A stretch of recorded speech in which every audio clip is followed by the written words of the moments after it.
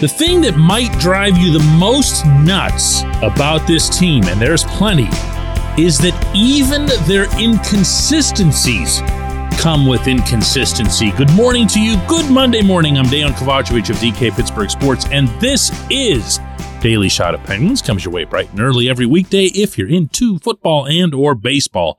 I also offer daily shots of Steelers and Pirates. The Penguins are coming off, how would you categorize that? It was a road trip that had a chance to be pretty uplifting. And then not only do they lose to the Panthers in Sunrise to finish it off, but they lay another one of those eggs. One of those, they looked like they didn't even care. They didn't show up.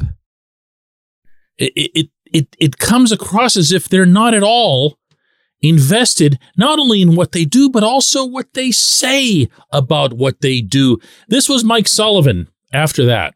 Well, we'd like to think we learned through the experiences. The stakes get higher with every game that we get under our belt. By nature of having less games, they take on more meaning. So we're in a fight here to make the playoffs, and every game is going to be a high stakes game. We got to bring the urgency. We got to bring the attention to detail, and more consistently. I just didn't think we had it tonight. Good for him for calling it out, but at the same time, it's on him as well. He's not an exception, and it only adds to this really muddy, broader picture, because for a month, these guys can have the best power play in the league, then they can have the worst power play you've ever seen. They can lead the NHL in penalty killing and then just give up a ton of goals. They can have one offensive explosion after another and then misfire or have everything blocked or not even try to shoot the hockey puck for several games at a time. Same thing goes for the other direction. They can prevent goals. They can look crazy efficient at defending, and then they could look like they've never even tried it before.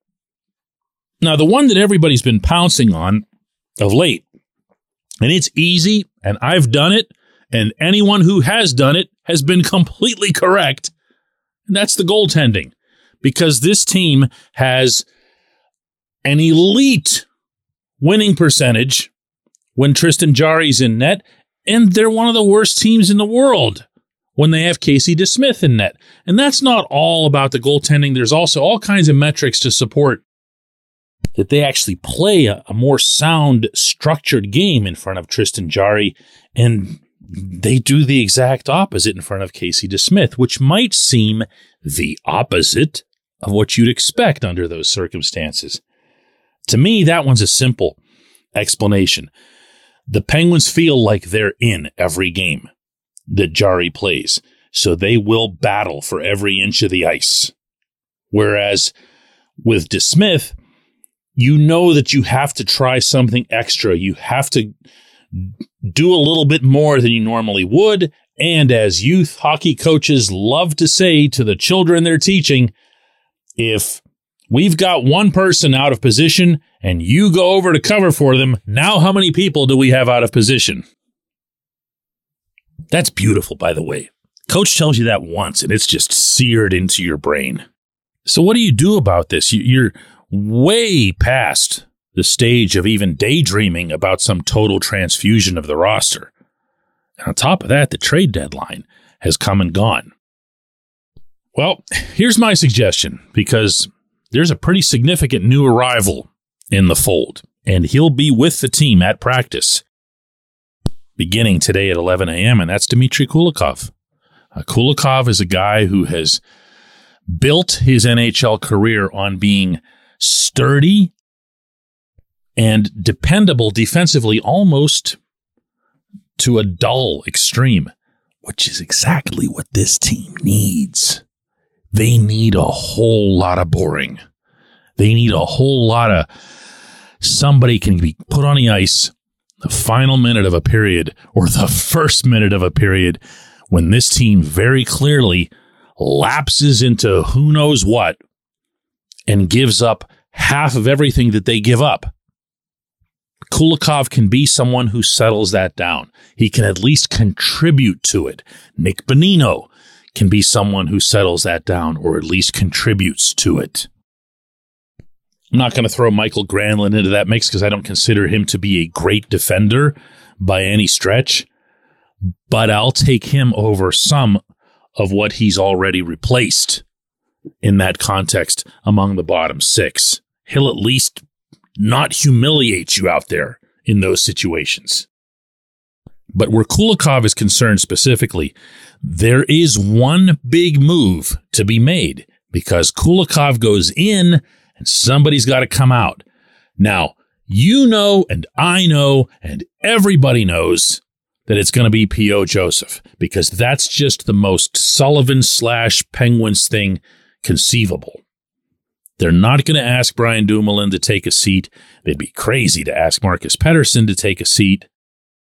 Whereas P.O. is still just the new guy and just someone who, wasn't even seen as being, really even a cemented NHL player until a handful of months ago. So it's going to be P.O. Just take it to the bank right now. In fact, lay everything you've got on P.O.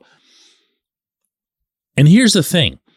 You can make a real argument for it being P.O. if you just look at his performance, because he hasn't been really good for a while. He's had his moments, and he'll do things occasionally that'll really stick out in your brain, and the fact that he's young and everything else makes it seem that much more attractive. But if you look at his overall game over the past couple months, you're not going to get super excited. And there isn't a team anywhere that would mind scratching him, except if there's somebody who's been way worse all along and he can't be touched. And that's Brian Dumoulin. He can't be touched. It's him and it's Jeff Carter. Either of those two could turn around and start firing pucks into their own net, and nothing would be done about it. And even amid the entire third line, except for Carter being blown up, even Teddy Bluger, the one person on the roster who could have theoretically slid up to the third line and taken Carter's place, he's gone. Everyone was sent out except Carter. Now, I understand Carter, no movement clause and whatever else here, but I'm talking about just, a healthy scratch. Nothing. Zero. And it won't happen to Dumoulin either. Even though the acquisition and arrival of Kulikov right after one of those egg games would present the coaching staff and management with the perfect opportunity, not in a disrespectful way or whatever, just to say to Dumoulin, hey, we're going to try something different out here for a little while here. We got a defensive guy. We want to pair him with Chris Letang, see if we can get Tanger's metrics up a little bit, get him a little bit more confident going into the offensive zone. We have some numbers that show that you're kind of dragging him down a little bit. None of this is going to happen. I just completely wasted your time. When we come back, J1Q. This segment of Daily Shot is brought to you by Family Table, a local company that brings delicious food to busy families in our area. They offer family-style complete meals or a la carte items like lean proteins, perfect for muscle building and weight loss. They're delivered straight to your door. These meals only need to be reheated. No prep, no mess. If you're not local, gift cards are available for your Pittsburgh-based family and friends. Go to FamilyTablePGH.com and use the code DK20 to get 20% off and free delivery on your first order. Again, that's FamilyTablePGH.com. The code is DK20 to get 20% off.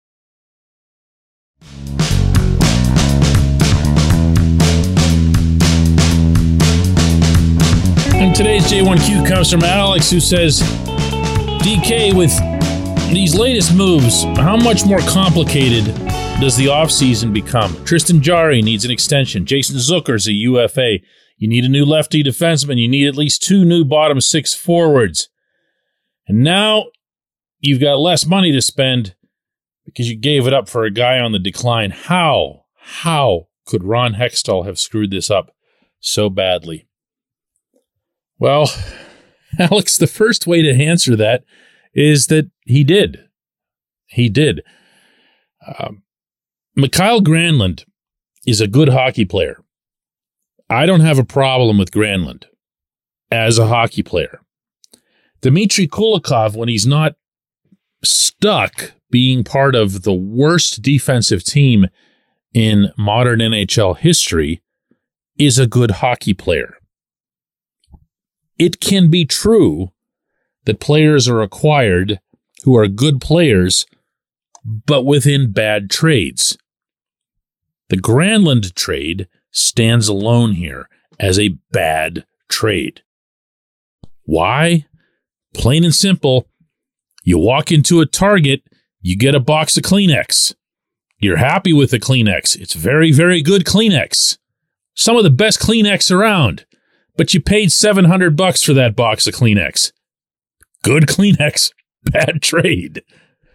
That's how I look at Granlund. And that's also why I can't stress this enough. I hope people lay off of him as a player and as a person as it relates to this. This is nothing other than the GM bungling it. And he did bungle it.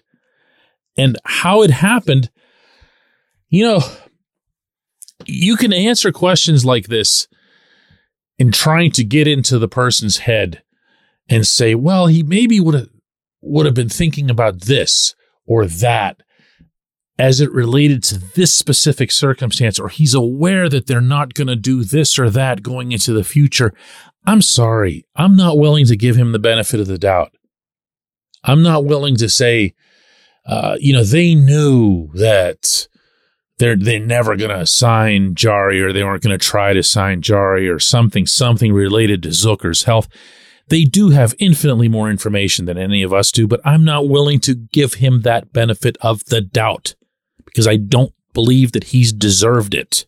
I don't believe that when a GM watches Jared McCann break out right in front of his eyes in the uniform of his employer, and then he leaves that player unprotected in the expansion draft so that he can protect Jeff Carter and Teddy Bluger.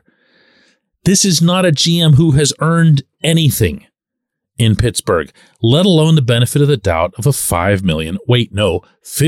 million mistake. Because that's what Granlund is going to cost you on a cap hit. And on top of that, you send them a second-round pick, the Predators, and you don't even ask them to keep any of the money? You're going to come to me for something that's logical on that? I don't have it. You don't have it. He certainly doesn't have it. I appreciate the question. I appreciate everyone listening to Daily Shot of Penguins. We'll do another one of these tomorrow.